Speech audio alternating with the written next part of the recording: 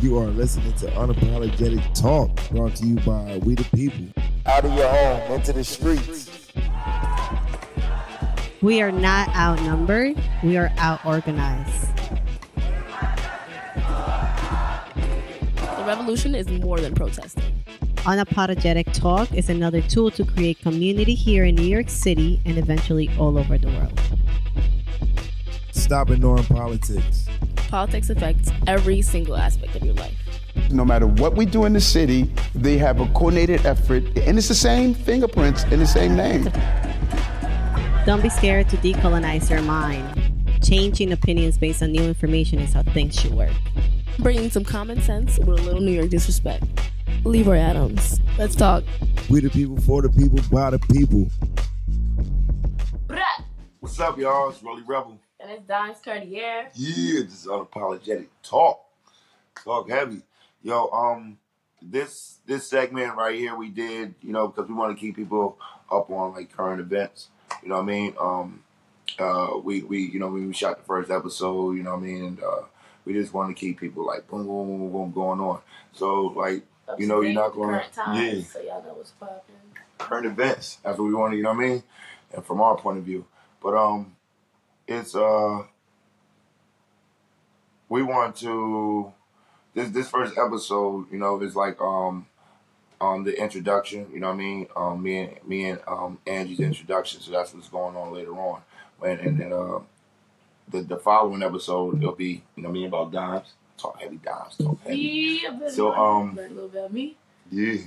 So that's what's going on. So it's just like, basically to keep you guys up with the current events, what's going on, and it's gonna be like that every you know what I mean, every week that these episodes come out. Like, you know what I mean, we're gonna tell you what's going on in the world, and then also give you, might get an interview and give us some shit. Yeah. To talk. Yeah. So we're gonna get into what was going on in Cop City. As far as that, Dodge, you want to talk about that? Cop City. So, Stop Cop City, for those who don't know, it's a major movement that has crossed headlines in the city of Atlanta from time and time again ever since 2020.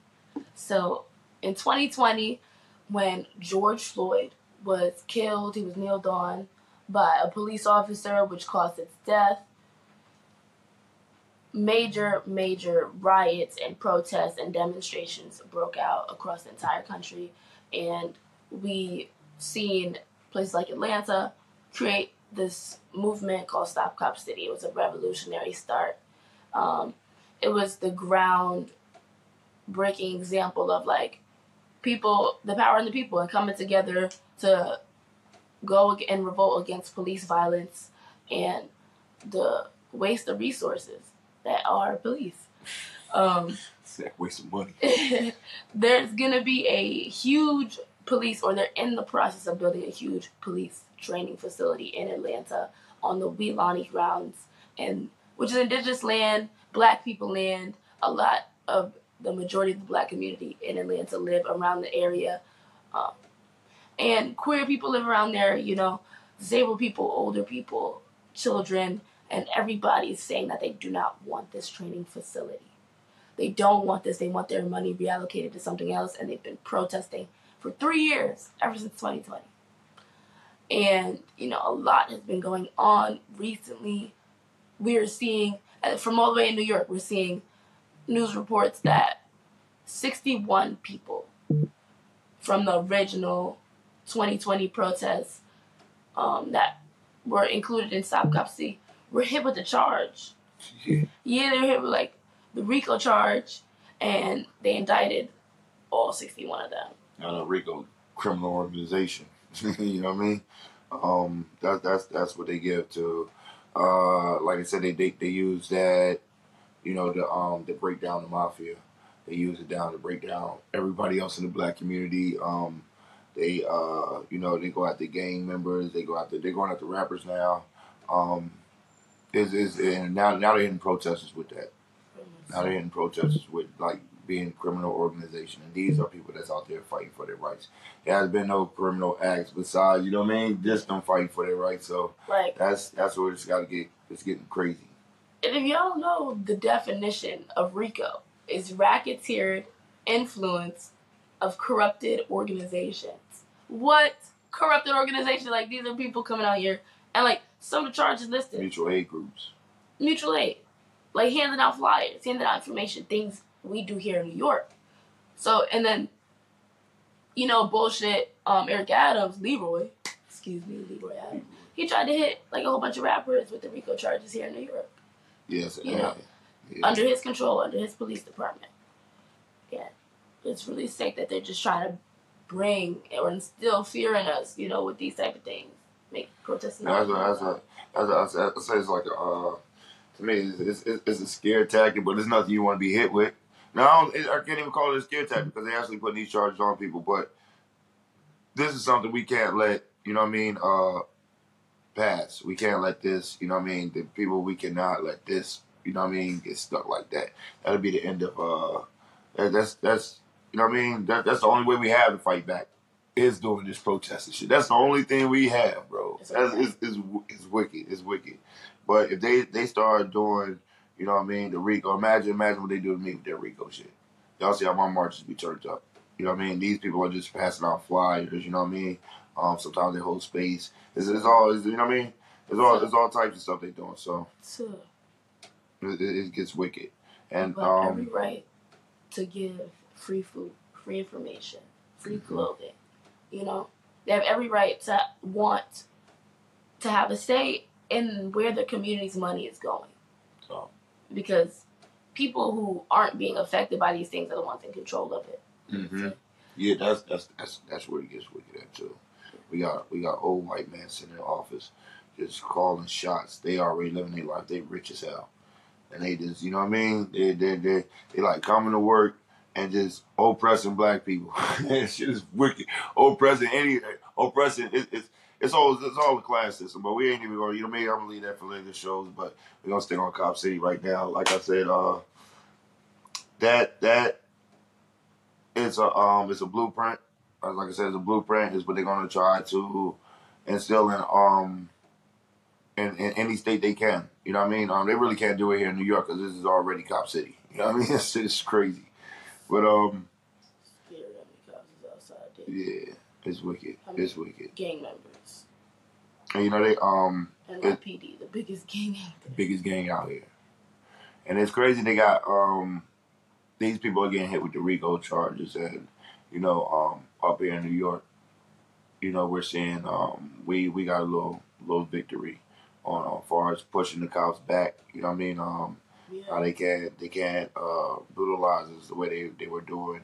How they have been doing us for the last couple of years, but I don't think. No, yeah, that definitely connects back to like 2020. Like you were saying, the blueprint. Like New York City was another one of the biggest cities with the biggest uproar and protests, and like people were like, we're not gonna see someone who looks like us be affected, you know, because like New York's predominantly black. Like it just has so many black residents, and you know, we are affected. New York City's the NYPD is like one of the biggest police forces in the country, so it just hit home a little different. Yeah. And like people are just not gonna take that shit no more.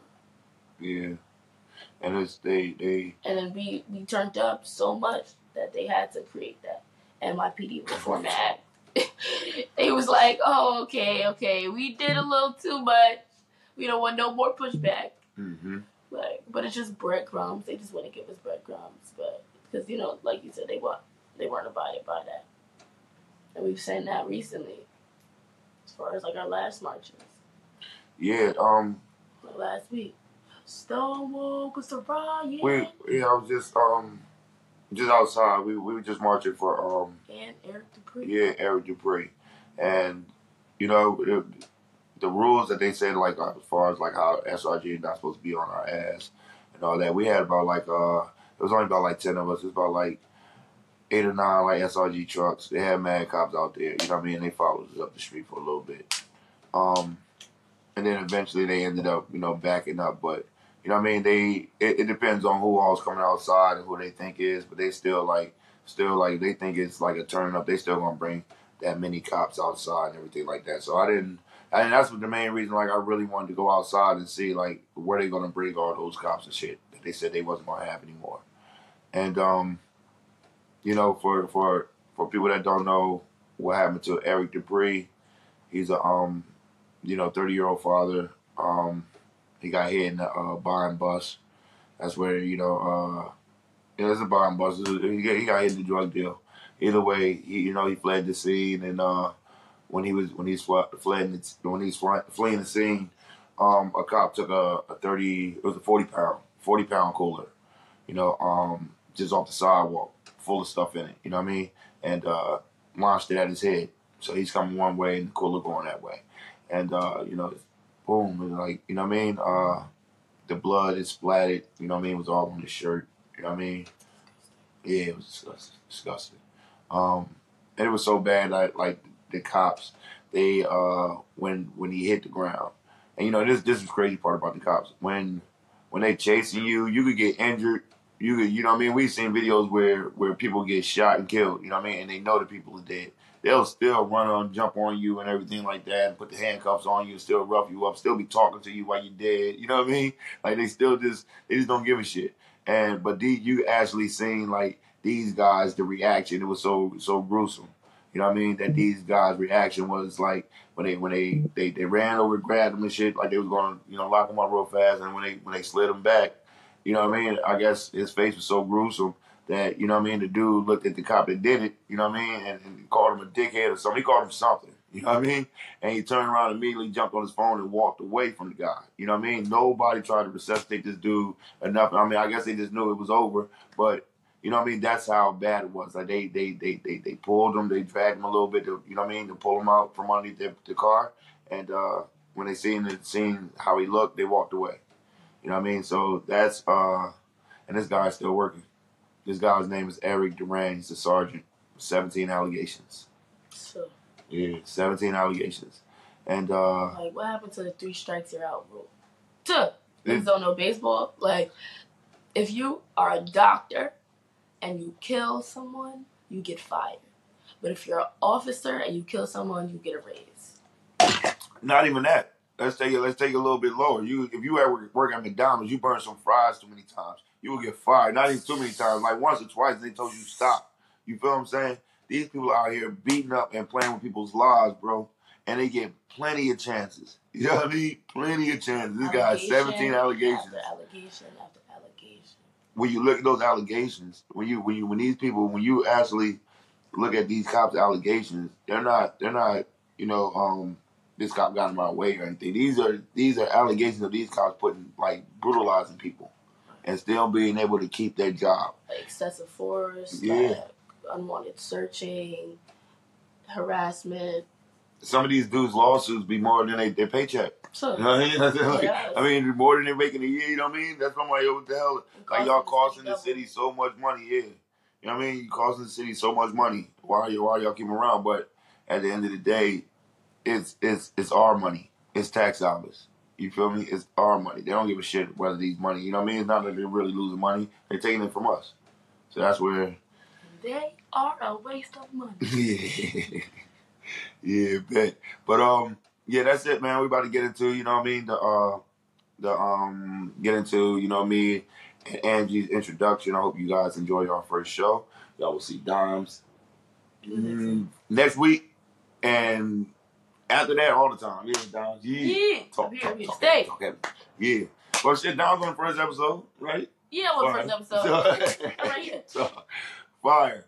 Peace out, y'all. Hope y'all enjoy the show. Unapologetic Talk. What's up, y'all? Welcome to Unapologetic Talk. I'm Angie. And I'm Relly Rebel. We are so excited to finally be getting this project started. Relly and I have been speaking about this for a while, and it feels really good to finally be getting it off its feet. Yeah, you can. Yeah, we're a little nervous, but this is the first one. Y'all know how it go down, man. But yeah, we got a lot of tune for y'all. But y'all already know my name, Relly Rebel. He, him, pronouns. Y'all already, I'm a Jersey native. You know, I've lived all around. I was born in Jersey, but I've Maryland, Detroit, Philly, shit, now I'm in New York. You know what I mean? So yeah, no, I got a great team. We got a great team. We got a, you know what I mean, good squad, and yeah, we about to present something good to y'all. And I'm Angie. My pronouns are she, they. I was born and raised in Colombia, so y'all are gonna hear my accent come out when I get mad or passionate. Talk. I was raised in, or I grew up in a small town in Long Island, aka White Island, aka Hell Island. And yeah, I mean, I was there for until I graduated high school. At 18, I moved to the Bronx. And since then, I've been back and forth from NYC to Long Island.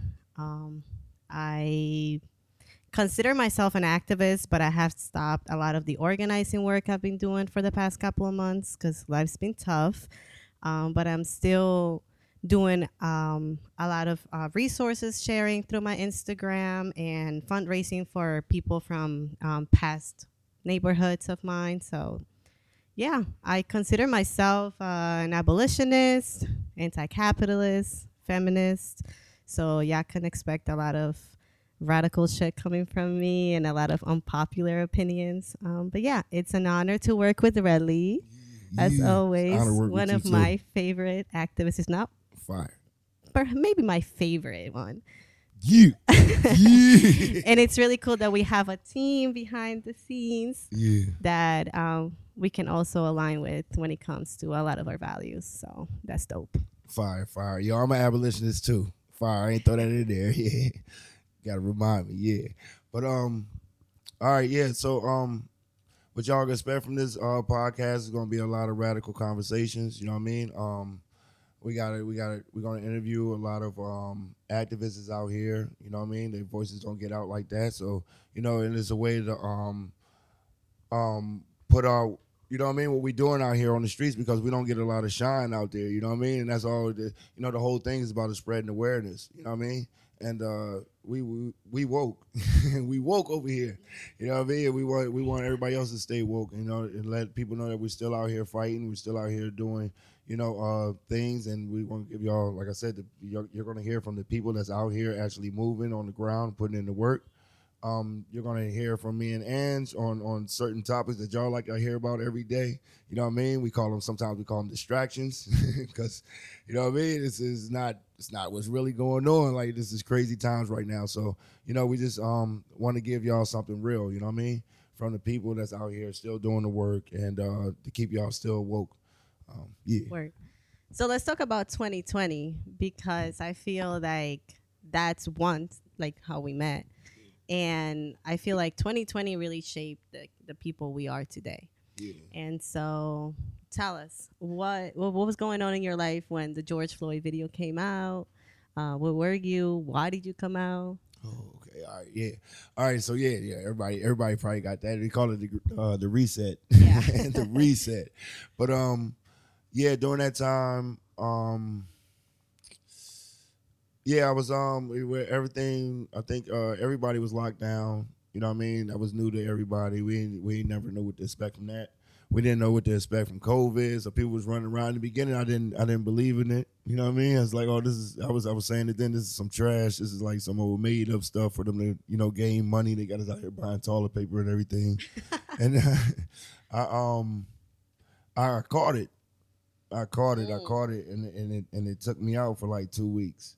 And, you know, back then, like, people, you know, watching the news, seeing everybody going in body bags and everything like that. Yeah. I was scared to tell people I had it. My family knew I had it, and we kept that, like, you know, quiet. And I stayed, and I was sick for 2 weeks, even though, you know what I mean, it was like I quarantined for 2 weeks, but I was sick for that whole 2 weeks. And, you know, like, I think my job knew I had it, but they were scared to say it too. It was just letting me get all the time Wait, off. so you? Oh, okay. Yeah, I was like, you still working? Yeah. Yo, yeah, and it was crazy because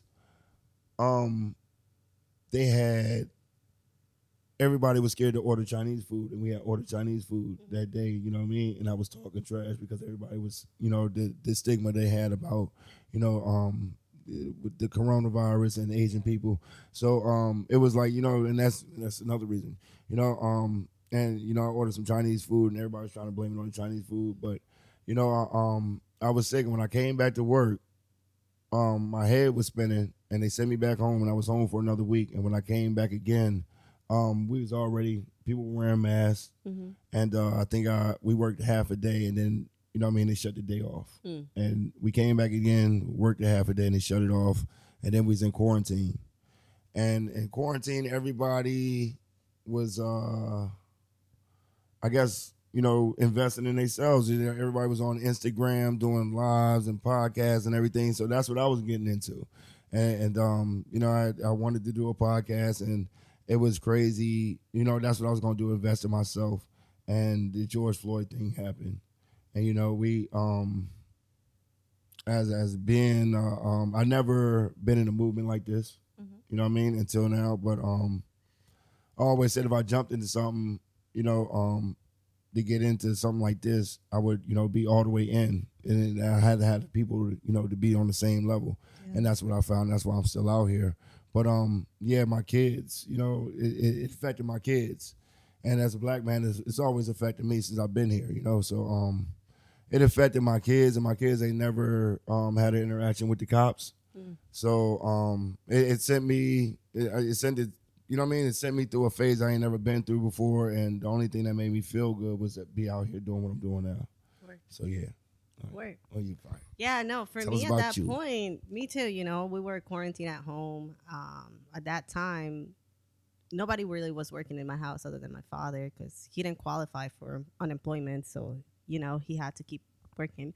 I actually didn't get COVID until 2021 New Year's Eve.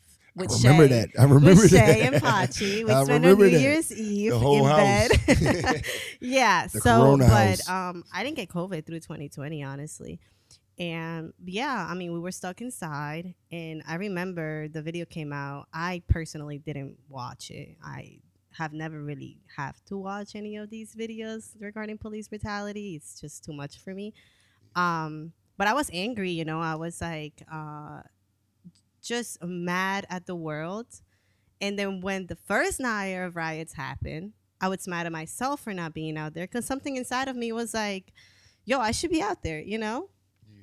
So I woke up the next morning, and I remember so vividly, I was in the shower with Pachi, my husband. And I was like, yo, you know, I'm going to go out tonight. Like, we should go. And at that point in my life, I was very... I guess you could say dependent on Pachi. Like, we were doing a lot of things together. And so for me, it was more kind of like, you know, we need to go. And he kind of was just like, nah, like, I'm not going to go. This issue is bigger than anything that we can possibly do. And things are really never going to change. And I remember I got so fucking mad. But it wasn't really that I was mad at him. It was more that, like, I was mad at the fact that it was like, shit, can shit really ever change? Like, you know, is there anything we can really do? And so I remember I grabbed my car and I went to the beach and I sat there for like most of the day, like trying to figure out, like, am I going to go? And do I want to go by myself? And yeah, I mean, I made up my mind. I came back home, changed. I was like, all right, see you later. I drove down. Yeah, I went by myself. And I drove down to the Brooklyn Bridge on the Brooklyn side. I parked there. I ran the Brooklyn Bridge and to the other side to City Hall. And I was hoping to catch a cab to go to 14th Street because that's where like most of the shit was happening. But the cabs wouldn't go too close. So the cab that I took just took me a couple blocks, you know, closer to 14th. And shit, when I got there, I was not ready. You know, like at that point, I've never been in a protest. I've never been at a riot, you know. So it was people yelling everywhere. There was cop cars on fire. There was little fires everywhere. The cops were scared. They were outnumbered. I feel like at that point, it was very, very obvious that the job was also failing them. You know, it was clear that none of them were really getting any clear direction of like, what were they supposed to do at that point? I remember at one point, yeah, like it was pure panic. And, you know, at one point I was in the middle of a street And on each end of that street, there were cop cars on fire, and they were just like exploding. And I must say, like, out of all the violence, quote unquote, that was happening, none of that violence was ever inflicted on the police themselves, meaning them as a person, you know, like they weren't getting beat up. They could have been gotten jumped, you know, they were completely outnumbered. But nobody really touched the cops. Obviously, on the other hand, the cops were wilding out too, you know. So they were like, you know, pepper spraying people and like beating people, and a lot of the times for no reason, because most of the people that were out there, they weren't really burning shit down. They were, you know, showing support by being there. I mean, for one, I never do nothing crazy, which I regret. But you know what I'm saying? Like, and I saw myself caught in multiple situations where we were about to get our asses beat because, you know, just being there. And so, yeah, but after that, the next day, well, I remember driving home, and when I got home, like at 2 a.m, all I heard was people yelling in my head, sirens. You know, I got home and I automatically, like, I was just crying the whole night in Pachi's arms. And then the next morning, we woke up and we went together again. And, well, I went and he decided to come with me. And since then, we stood out. And we just kind of, like, you know, still sometimes come out and stuff. But yeah. Yeah, that's crazy when you said that, you know, he was like, things have never changed. Yeah. And he's a black man, you know, like he is Dominican, Puerto Rican, and black. And so to me also, that was kind of like. Nah, because I that's what I was saying, like a couple of weeks ago, I had that. You know what I mean? Like certain it hits you, and then it you know what I mean? Then you'll feel it like, no, we can do it. It's just that's what I'm saying. You gotta wake people up, man. Let people know we still out here. But it takes all of us. But yeah, that's what I was saying. Like a couple weeks ago, it was just so many cops outside, and I was just looking like, this shit is. In New York City, honestly, is so depressing because I like going on like little getaways, right? We like going to Jersey sometimes, PA, and once you hit New York City, is this overwhelmingly amount of cops as soon as you cross any bridge, you know, and it's like, I feel like New York City, where we see it most, is more in our faces, you know, there's so many of them in every corner, and it's just like, yeah, sometimes it's very depressing. In Jersey, they lock you up a lot. They make their money for bodies. Yeah. But we don't. Yeah. As far as, I mean, y'all get locked up a lot up here too. I've been so many times up here, but they they go in. Yeah. I was some of the craziest videos, and then like it was like when 2020 happened, we were seeing, you know, like mad videos of people pushing back at them. We wasn't seeing these type of videos no more. We seeing videos of them kneeling with us and all types of stuff, kissing our ass. Yep. And then as soon as everything died back down, there's so many videos I've seen, like especially come out of the Bronx, of people getting beat up, stop and frisk. Oh man, every day it's a video that comes out of New York that'll shock your mind on how these cops are doing people videos out here. Yeah, and that's another reason why I came out here from Jersey, because we was in Jersey. It was the same one organizer going from town to town. Gotcha, yeah. And he was doing the same thing. He would go to these towns and give a slavery lesson, you know. And I used to be like, I don't want to. We know about that shit. Yeah. Like we want to hear about what's going on right now. Don't tell us no slavery lesson. Tell us about these dirty cops right here, right now. You know what I mean? It's people tell you, boom, we gotta do the history. Yeah, you gotta do the history, but also we are building our own history. You know what I mean? And people gotta recognize that too. We are creating our own, you know what I mean, moves and taking their stuff and innovating it and making it better, you know what I mean, the way we see, you know what I mean, to fit the world the way it is now. So up to that point, right? Mm-hmm. What have been your experiences with the police? And what were your beliefs, right? Because right before you came to New York City, that, you know, started kind of changing. Yeah. All right. And my first time being encountering the cops, I was 5.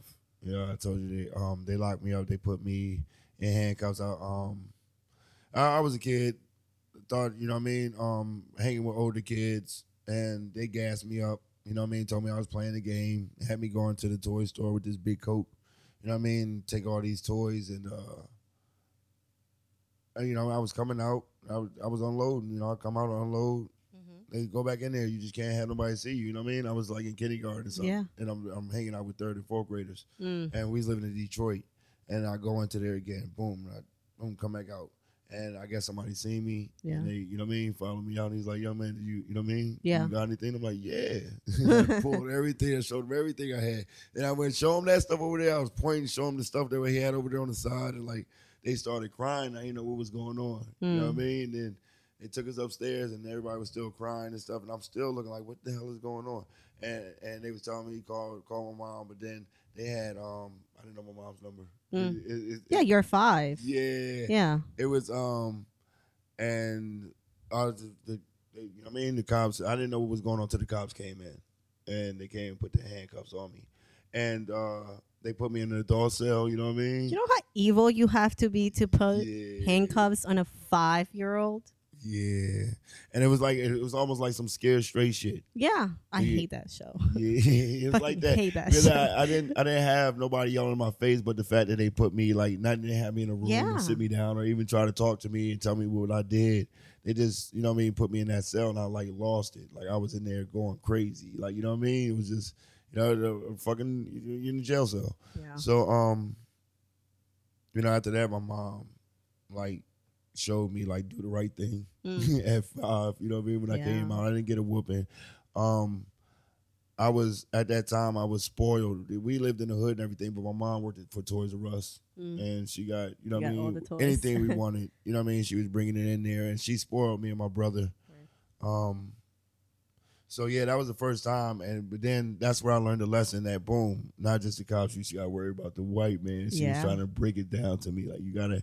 And she always showed me like hood movies at a young age. It showed me like break it down, like boom, this is like a documentary, and she would be talking to me the whole time. The shit is on, boom, on how to be a black man in the hood, how to like, you know what I mean, about women, about how to treat a woman, and all like, you know what I mean, the whole like just everything around of just being a black man and in America.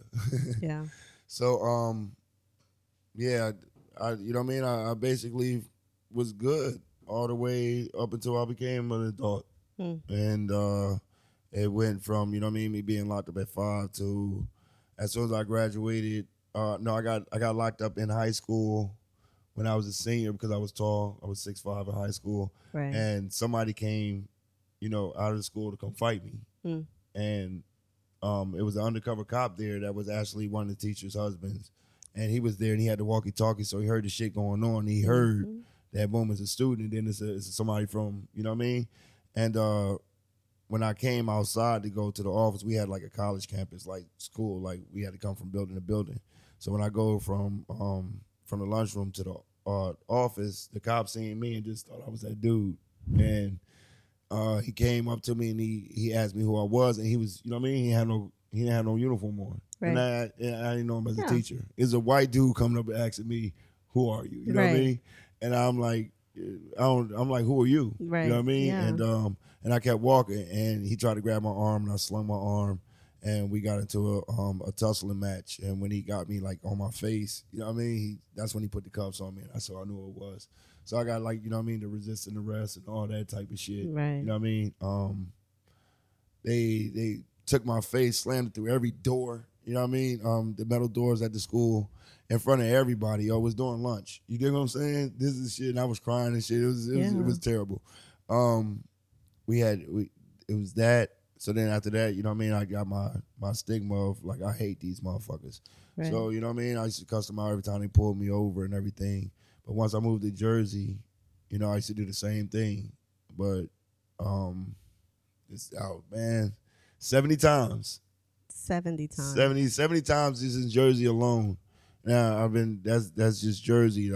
Philly, been locked up here. You know what I mean? Right. So I stopped counting. I stopped counting over 70. It's probably more over the 70 in Jersey. But I've been locked up in like damn near all them towns just for riding in and everything like that. Like, you know what I mean? Being in the passenger seat, they pulled me out tell me I got a warrant or something like Warrant, that, yeah. take me down to jail, and then he just never took it out of the system, and then they take me. You know what I mean? I got to catch a ride, all types of shit, lost jobs, I got many trades.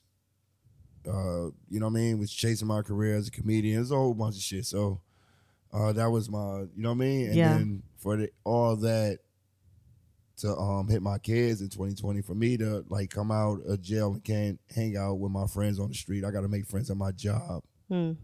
You know what I mean? Just to, have fun. You know what I mean? Because I was getting tired of them like just, grab me off the street for anything. You know what I mean? Right. Yeah, so, for it to hit my kids and just be like, God damn, like, you know what I mean? Like, this is what your life is going to be like. We being in school and watching kids coming in there driving cars better than your mother. You know what I mean? Better than my family car. Yeah. Is you know what I mean? It's just like, you just like this, and then you can. It's the hard come up. Yeah. It's a hard come up for, you know what I mean? So for that, just to think about, like, my kids got to go through that. And then, like, I got a 21-year-old daughter that's getting locked up. You know what I mean, now? So I was like, what the fuck? You know what I like mean? there's no way to I'm avoid out this here, shit. yeah. So that's I'm like, I could, you know what I mean? Quit my job. You know what I mean? Left family, friends, everything.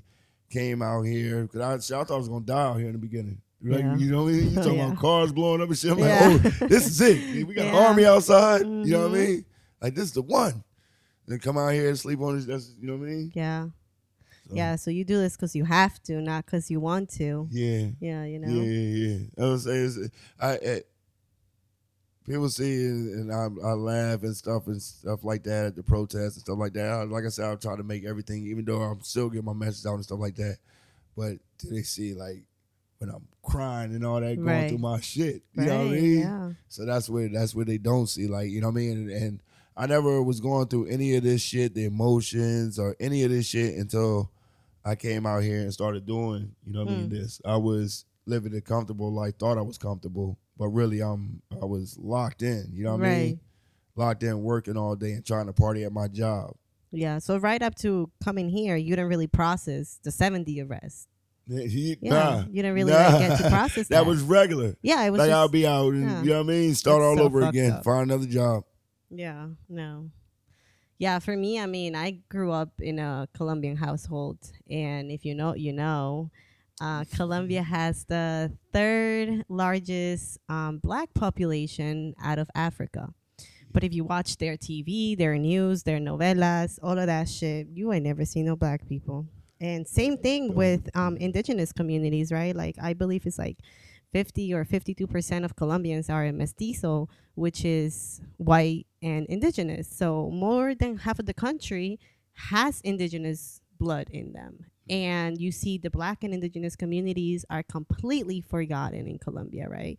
They keep getting displaced, if it's not by the government itself, by other rebel groups. And it's messed up. And so I went from that, right? Like, I come from a family where, sadly, where they will brag about how white their babies are when they're born.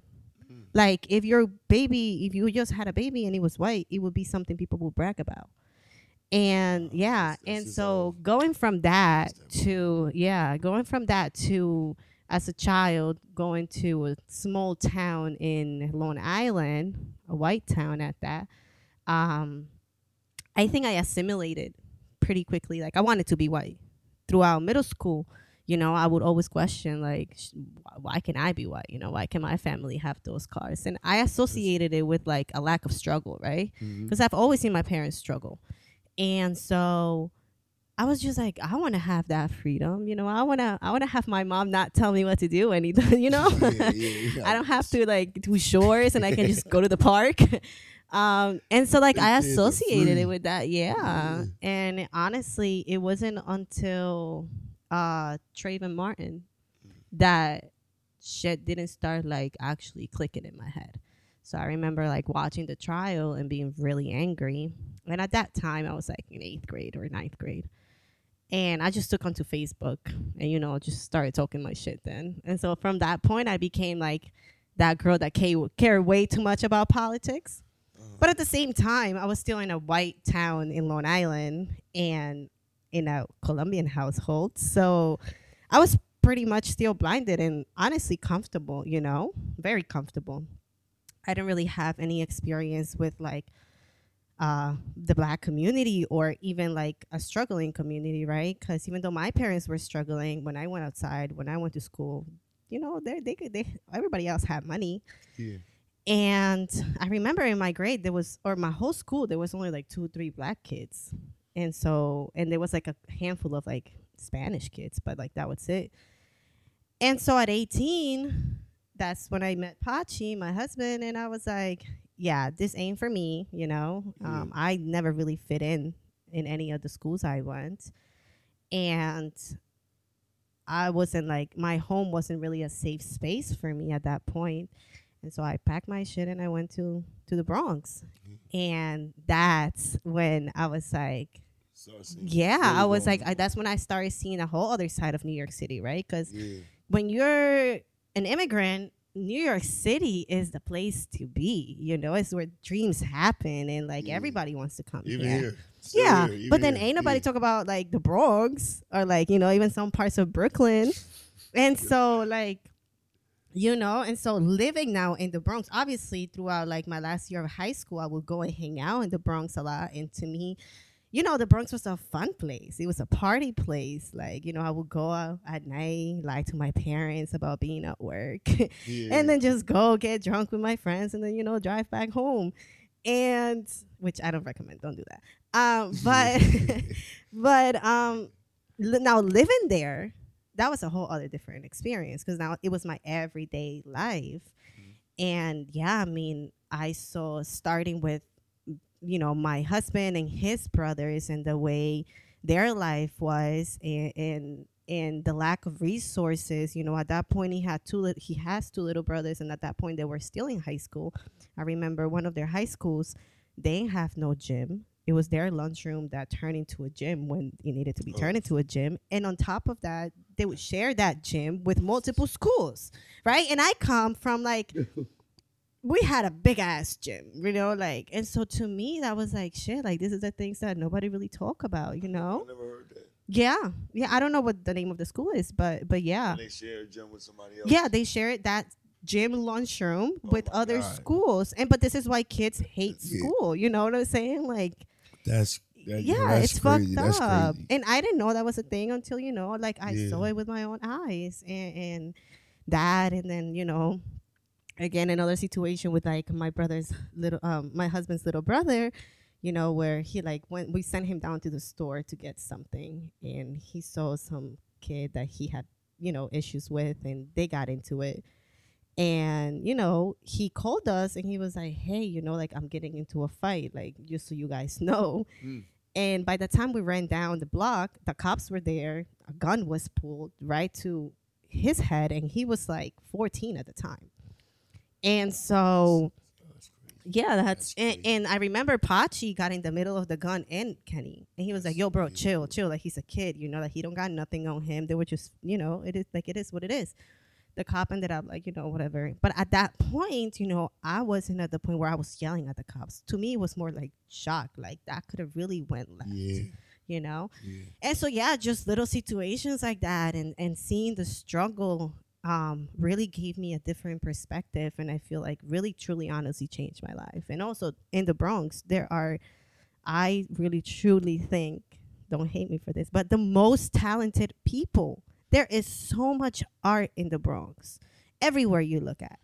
My friends are some of the most talented people I know, but like situations how you were saying, being arrested 70 times or just being profiled for walking, this shit it's hard for them to push with their art, especially already coming from poverty and all these things and all these lack of resources. So that definitely for me, right before the movement, that's what I was like, shit, like this is real life and this fucking sucks. And I realized that, New York City and the US and the American dream, like that shit is very specific for some people, but it's also a lie, you know?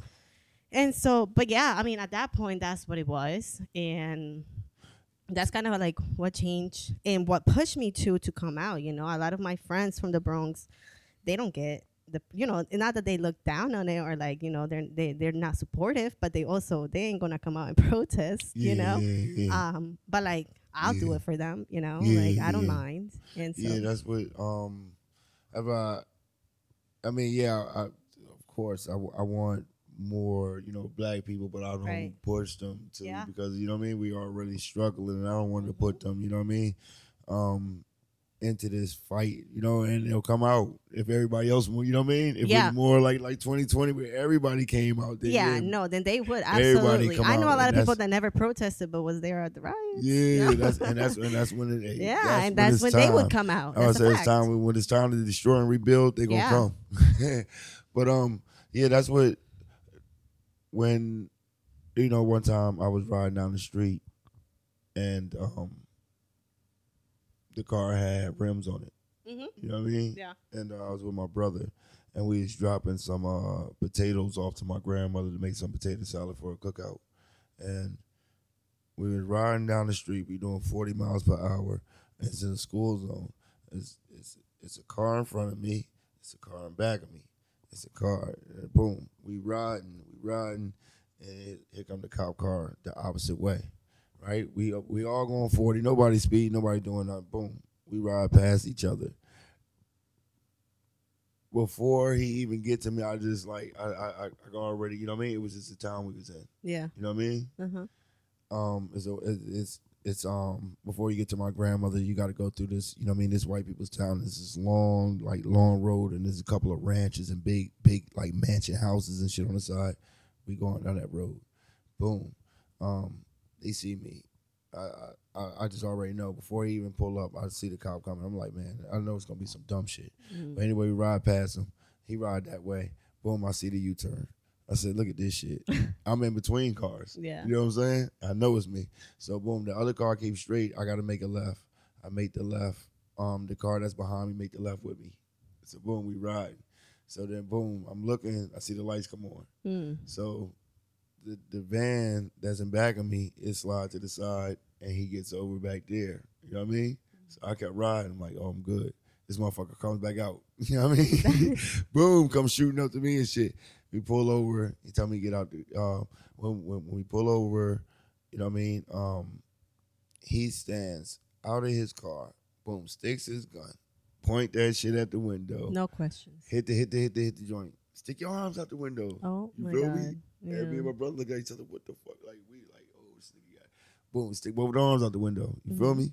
And I'm heated. I'm pissed. I got a warrant. Yeah. You know what I mean? But I'm pissed, right? Because I'm like, what's this gun about? You know what I mean? And my brother, he just came back from overseas from the war. You know what I Okay. mean? He was fighting the war, and he had just got back. You know what I mean? And this cookout is for him. You feel what I'm saying? He got the gun. Boom. When he get to the window, I'm snapping. What you got that gun on me for? You feel Yeah. me? What you got that gun on me for? He like he say some shit. He like just calm down real quick. Then he holster his gun. Calm down. Yeah. You started Then out with the Then he gun. holster his gun. Boom, he put his gun in the joint. I still got my hands up, right? Right. He like, you can put your hands out. I said, fuck no, No. bro. I said, yo, why? I said, no. I said, why did you have that gun on me? You feel me? And he said, no, you know, when when you rolled past me, you gave me a dirty look. Bro, I never looked at that man. And I was so like, you know what I mean? When I was riding, I was so sure, like I already gave my brother the warning. Yeah. And I had my head straight, like I don't even want to make eye contact with this Also, motherfucker. why did you pull a gun And over I'm a dirty looking, look? yeah. Yo, a dirty look. That's And I immediately, like, I was like, all right, my license is suspended. And I got a warrant. So you need to take me in. You need Yeah. to take me in right now. And he like, no, my brother ain't even got a license. You feel what I'm Word. saying? He like, no. Look, I'm gonna try to work something out. I said, no, I don't want to work it out. yeah. I want you to take me to your station right now. I said, I'm telling you I got a warrant. And he was like, yo, you being recorded. I said, no, I'm telling you I got a warrant. I'm telling you I got a warrant. I said, you're gonna be in trouble for pulling that fucking gun on me. Boom, he go back to the car, he run it. And he come back, he like, yeah, you do got a warrant. You know, I said, No shit. I said, I know. I said, I know. I said, I'm ready to go. And he was like, can you think your brother can drive home? I said, yeah, he can drive home. He gave him the keys. He ain't want to run brother ID, nothing. He didn't run my ID. He didn't, you know what I mean? I mean, he ran my ID once, you know what I mean, told him all my shit. But once he came to the car, you know what I mean? Yeah. And seeing how we was snapping and shit, my brother was snapping like, yo, I'm a vet. And he's like, I was just over there, and this is the most action I've seen. Yeah. Coming back to this bitch. Like, he didn't, you know what I mean? He didn't experience no action over there. He was over there. But he didn't, you know what I mean? The most action he experienced, I think it said it was a building that blew up beside him, and he has little nightmares from that. But I ain't gonna say little nightmares. He has nightmares from that. But talking about like, far as him seeing like ever having a gun pointed at him, Yeah. the cops. You know what I mean? And then the cops tried to like kiss his ass, like, "Oh, you're a vet, yo. Oh, we got so much respect for you guys." You know what I mean? Yeah. And that's what you gotta come home to. Yeah. So, yeah, It's crazy.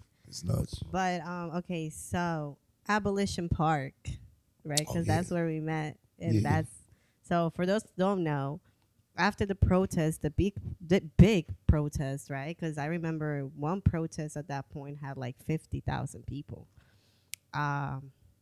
There was this call out for what was it called before? I know we call it AP. Defund the police. No. I know it was for defunding the police, but City Hall, right? City it was Hall, like yeah, City take Hall. over City Hall. Yeah. Occupy Something City like Hall. Occupy City Hall. Hall. That's Yeah. what it was. And so at that point, you know, people decided to get together and stay in the park, right there outside of City Hall, to hopefully get the NYPD budget defunded by $1 billion, because at that point it was $11 billion, or it was going to pass for $11 billion. Yeah. And so, yeah, I remember the first night I was like, oh yeah, okay. At that point we're out, you know, we were in it. And we're like, we're going to occupy this park then. And I came out the first night. I stood there for a couple hours. I didn't spend the night, but we left pretty late. People spend the night. We came back the next day, and it was hundreds of people in that park. Hundreds of people in that park. Crazy. There was like, it was hard to find a spot on the floor to lay in. And for me, Abolition Park became a space where I got radicalized, you know. I started understanding these terms that I didn't know or have heard of, but like I didn't really know what it was, you know. And it started becoming very apparent to me that it was more than fuck the police, you know. And like, yes, that is a big problem, but you know, the problem is way bigger than the cops. Yeah. And Abolition Park, I mean, the people we met, created an autonomous community. I remember at one point there was like a laundry service. There was food 24/7, free food, good ass food too. You know, they had a library, a mental health station, and you know, we were bodega, free bodega. Yeah, remember the free bodega? I mean, they were giving weed for free. Yeah, we had everything. Everything. We had our own city in the city. Yeah, we had our own fire. city. And yeah, I mean, there were a lot of problems, of course, because there's a lot of people, you know, houseless people with mental illness. And like, yeah, I mean, I know there were many situations where like that community will be in the community, you know. But what was really cool was like, it didn't matter what had happened 5 minutes ago. If the cops are coming, everybody's together. You know, like we put in whatever the situation is, put it on the side. We'll deal with it later. But right now, the cops are trying to come in here. So, and if you've seen the area, there's a lot of entrances to that park. So it really took all of us to like cover different entries. And the station was there, and sometimes the cops will try to go down the station and come up the stairs or up the elevator, and we blocked them shits off. Yeah, we blocked them shits up, and they or really the stairs couldn't get up. there. We did all types of shit. And we were there for like a good month. Yeah. Good month. No, they stopped at 29 days. They stopped it before it get hit a full month. Because I think it was some other shit that they was saying, some legal shit where we could have that area, something like. Yeah. They was talking about some city council people who had talked to us from some city meeting. He's talking about putting the porta potties in there for us and Yeah. shit like that. Yeah. I mean, I And that's remember what they he- had just bought lockers, and they spent a lot of money. They was gonna do a lot of stuff for us. Yeah. So that's why they definitely shut it down because it's like we was talking about building huts and everything on that shit. Yeah. we was And gonna at be the there. very end, we were lacking resources because I know the first group that started it after the Yeah. budget the budget didn't pass, right? No, Yeah. it passed, but we didn't get the billion that we No, wanted. They took it and basically like spread it around to shit that ends up going to the cops Yeah, anyway. like the cops in schools and yeah, shit like yeah, that. yeah, Right. School right. safety and shit. Yeah. But then like then right after that, like I think like a month or two later, I think we got beat up by the school safety. Like the cops pulled up in the school safety vans. Like, yo, what the hell is So going on? really, it didn't go nowhere but the cops. Yeah. And so right after, a lot of people left. And when they left, it took a lot of resources. And I also think that's what showed me, like, one of the main issues in all communities is the lack of resources, right? Because once we didn't have enough, or as much food, and then there was no longer a laundry system. Yeah. And a lot of shit died down. Yeah, there were still people holding it down. Yeah. But at that point, I mean, it did become a little bit of an unsafe space sometimes. Yeah, they said on the news when they raided it, there Yeah. was like it's like a handful of protesters, and they said it basically became like a houseless shelter. Or some shit. Well, They said a whole bunch of it was like a handful of protesters and a whole bunch of houseless people. Yeah, well, I remember Pachi one night. We were chilling there, and I remember Pachi one night was like, "Babe, this is becoming like jail because like the same dynamics, like people were fighting for food and people were beating each other up, and they were like they were gang members." Yeah, you remember that? Yo, that shit was and crazy. they were cool, yo. like we were friends with them, but like at the same time, once we started really looking into that, like they were creating a lot of harm, and none of us really knew how to address it. Yeah. So at that point, like it got kind of like tension towards the end. yeah, Yeah, I mean, we no, was for talking real. about- That's what We Pachi had meant grouped by up like it talking about we became was gonna like tear jail. that Yeah, tents down and all that. I think we started tearing them down the next one. The day they raided. I Yeah. think we was going to start tearing the tents down. But yeah, because they wouldn't let certain people pass through that side of the park. yeah, and I heard it was I used to come through there and they used to give me respect, but I never stayed long because you smell the K2 and all that other shit. That was going No, it on. was That's crazy. like, Behind I'm under getting outta that here. tent, it Yeah. was not a safe space. It definitely wasn't a safe space for queer people. It became very dangerous for them as well. Yeah, and it's definitely towards the end. Yeah. And so, I mean, it sucks They the lost way the they love and rated shit. it, but Yeah. I definitely see how at the very end, because of the lack of It's resources, going to get dangerous. yeah, it was going to. Yeah. People were taking advantage at that point. But still, I mean, the way they rated it was crazy. How they came in. That was like 3:00 in the morning. Yeah. And they shut the trains down. I think they shut the trains down. I think around like 10 or 11, and I think that was to make people go home early so they can have it as less many people as they can. Yep. And it started raining, and we was just. I just remember somebody waking me up like, "Yo, they coming through the gate, big bro." And I looked, man, they was. Boom! Yeah. Like, just, and it was like a movie because they weren't like normal cops. no, They were like little robots. Power Rangers, bro. Yeah. It was all dressed in black, In like black, Power Rangers yep. and shit. I was like, oh Mhm. shit, and they was just ripping and flipping tents, Yeah. and people were still inside, like they Yeah. wasn't. And on the news, they said they played a warning for us. There wasn't no warning. You know what I mean? If it was a warning, People would have woke up. yeah, they didn't, Yeah. and they didn't show. They showed on the news. They showed people already being in the street. They didn't show how they really ran through that park. How they was like they busted through while people were sleeping, and Yeah. they just started flipping shit. Like, Yeah. it looked crazy. We bro. have a couple footage. I'm pretty sure we have footage on that. Yeah. So maybe yeah. word. Yeah. But I mean, Abolition Park was a really cool time. I remember Yeah. when we met, it was like at 8 Yeah. in the morning. Yeah, and Yeah. I was And and he was I think I was bugging the sweating. fuck out. I had sweat. Yo, we got a video of that too. Yeah, I had Yeah, that's a sweatpants fact. on. I had some army shorts with some sweatpants over top of that, and it was hot as shit outside. So hot. Yeah, with a like a a black by popular demand shirt Yeah. on, out there going crazy on the couch. At 7 in the morning. We would wake up Yeah. early. I remember there was like yoga meditation at like 6:30. Yeah, And right people wake- after, Oh, it was all it was types. like, it's time to.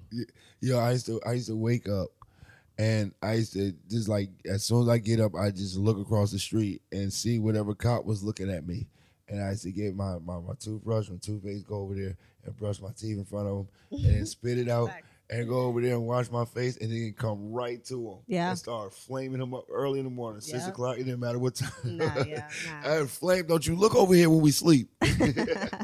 No, Yeah. yeah. And that's when we got to know a lot of the cops by first names. I mean, that's Yeah, where we met Nikas. yeah, but Little not Dick Nikas. when after that.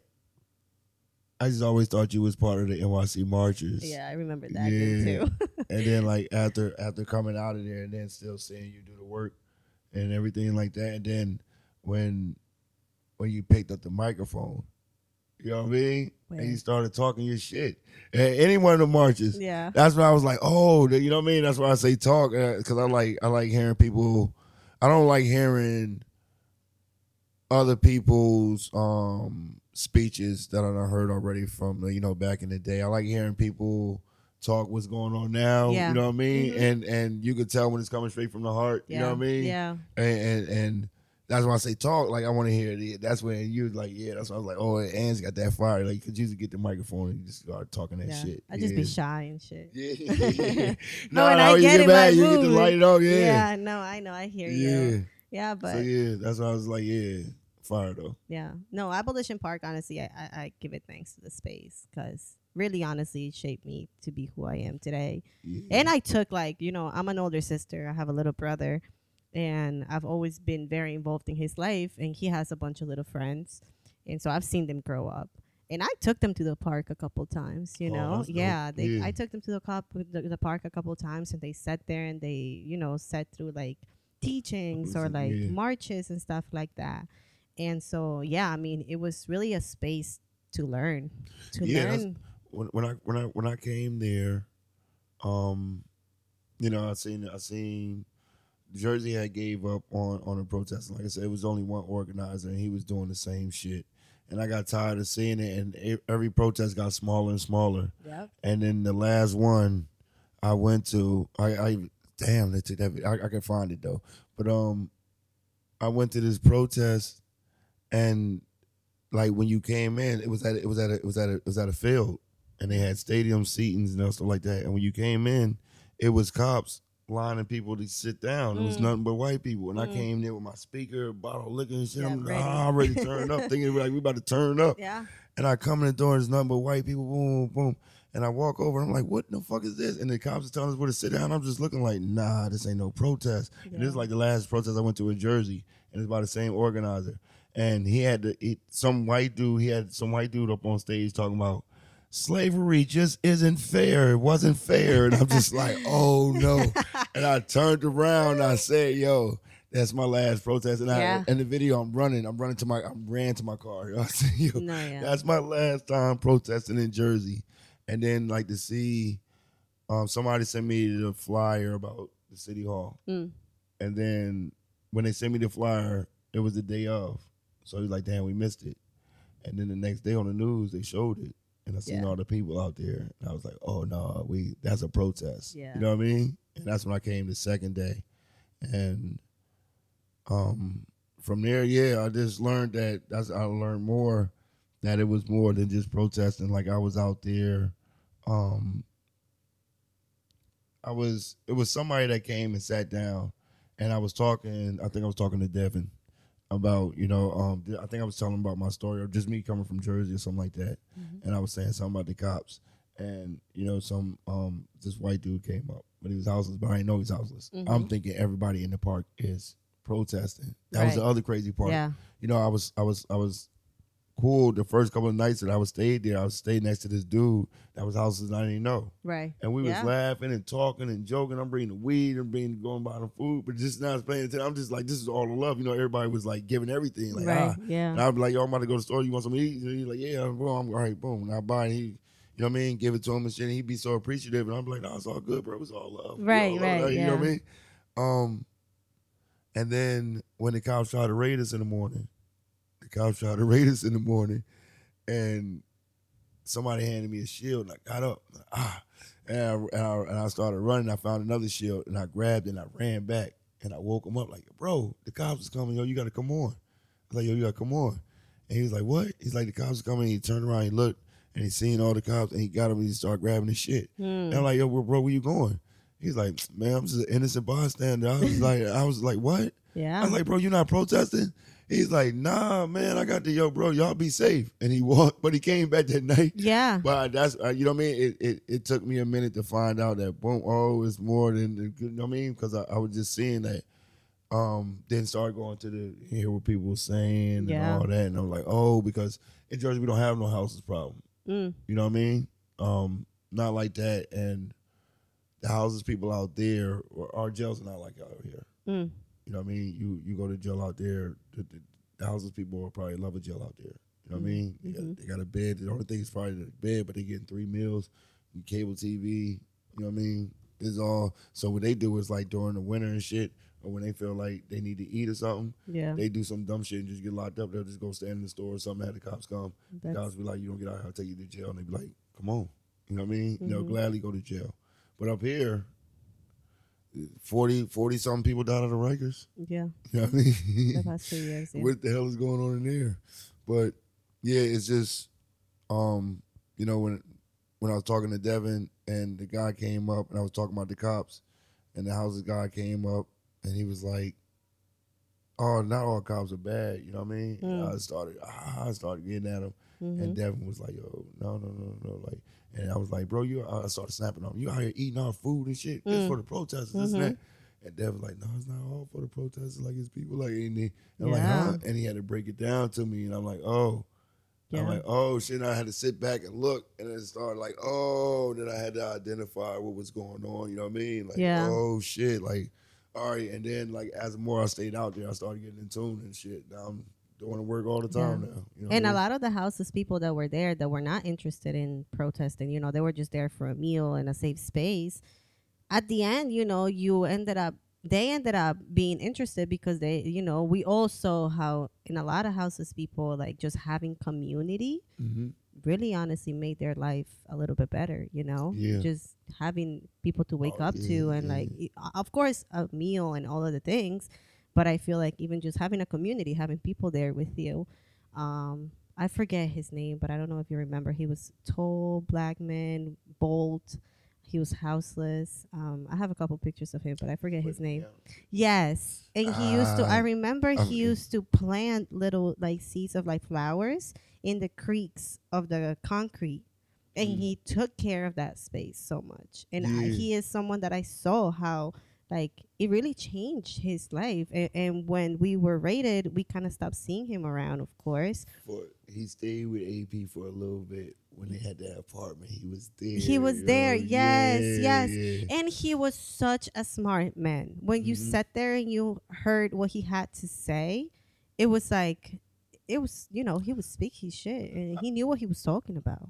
I seen him. I can't remember what park it was, but I seen him like last year. Yeah, and he gave me a hug. But it was like small talk. He was like, you know what I mean, going through his shit. But he like when he seen me, like he smiled and shit, gave me a hug. Yeah, moving. I was like, yeah, no. So, but Abolition Park definitely was, you know, a really amazing space for all of us. You know. And then from, you know, we call it Abolition Park because I feel like that's the first place where a lot of us really started understanding what abolition is, you know, and like, you know, that it goes deeper than abolishing the cops and abolishing the prison, but also abolishing all the systems that really make up the U.S. as it is. Yeah. And it was cool to be around people that had that same mentality, right? Because when I go to my friends and I'm like, abolish the police and, you know, abolish, you know, all these fucking systems and burn it all. Everybody's like, girl, you're crazy. Like, what does that even mean? You know what I'm saying? So it was really cool to be around people that was like, nah, facts. And we can do this. And this is how we can do it. And yeah, we might not see it in our lifetime. And I always say that I'm very aware, you know, like, but if we are just a step in the process and, you know, kids, for example, or like the younger generations, if they can look at our work the way we look at other abolitionists, then I feel like that's an amazing place for me to be at, you know? Yeah. And that's really like what I want to do with my life, and what Abolition Park taught me, that I want to be part of that process, even if I don't get to see the end result. Yeah. And to me, abolition is really a way of living. It's more than just talking, you know, and saying things. You gotta move differently in all these spaces, and you gotta have conversations with people, you know. Everybody around me kind of knows me as that girl that, you know, we gotta watch ourselves around what we say around her, because she's gonna come for us.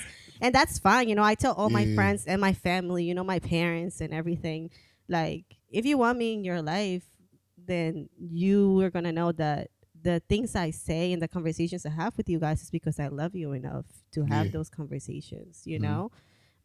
Because a lot of people from my life, like, that didn't really get it, and that, you know, not just when it comes to abolition and policing and all these things, but also when it comes to queerness and you know, trans people and just human rights overall.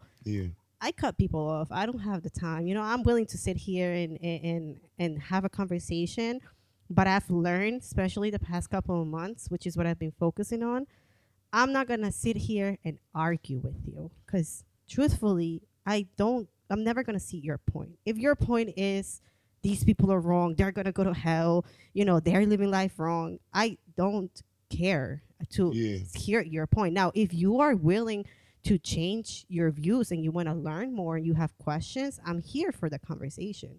But don't come to me on some BS of Jesus and God and religion, and you know what I'm saying? Like, no. Don't push it on. Yeah, that's you my know? whole thing. Like, everybody, I just love, like, I always say you only got one life to live, and you just worry about yourself. When you push your shit on other people, you're oppressing them. You know what I mean?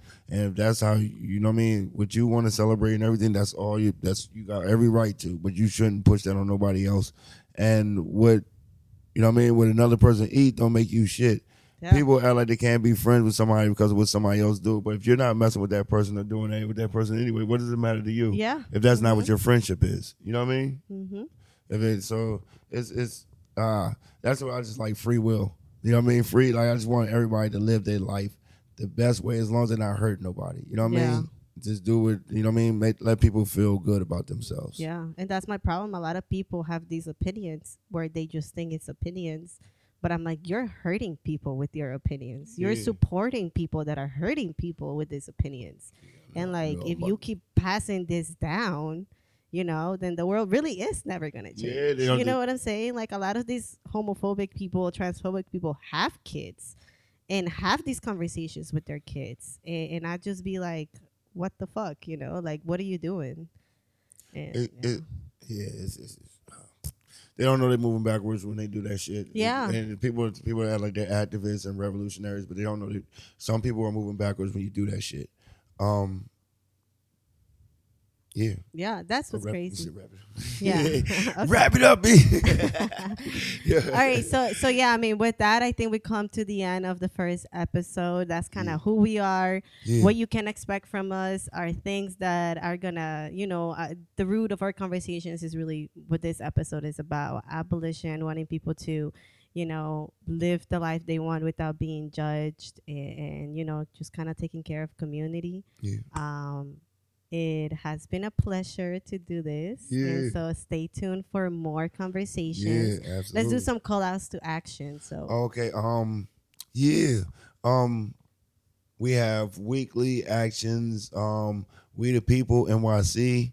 You can follow them on Instagram at We the People NYC. And they do that's weekly mutual aids. I'll be there. Weekly mutual aid. Starting at 1:00, where we do hot food, we serve hot food, distribute clothes, we give out good learning tools and stuff for the community. We're trying to build community out there. So you could donate. You know what I mean? Follow the link is in the link tree and the Patreon and everything is in the on Instagram. If you look in the bio, so check that out. Also, there's mutual aid every Friday in Washington Square Park, starting at 5 o'clock. I think the summer hours is 5 to 10, but if not, then it's usually 5 to 8. It's usually 5 to 8. I know during the winter, but I think in the summer, I think they extend it, so it's usually 5 to 10 during the summer. And that's on Fridays. That's Washington Square Park mutual aid.